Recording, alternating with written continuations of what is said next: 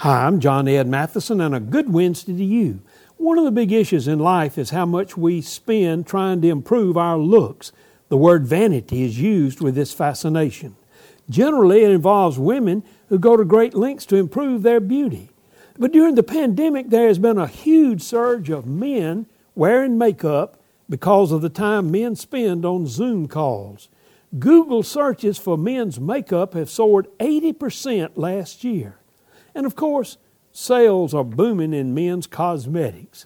People love to hear somebody say, "Wow, you look so much younger in your videos." Now, there's nothing wrong with looking better, but the amount of time, energy, and money needs to be balanced with other more important things of life. Inward beauty is far more attractive in the long run than outer beauty. Develop your beauty inwardly.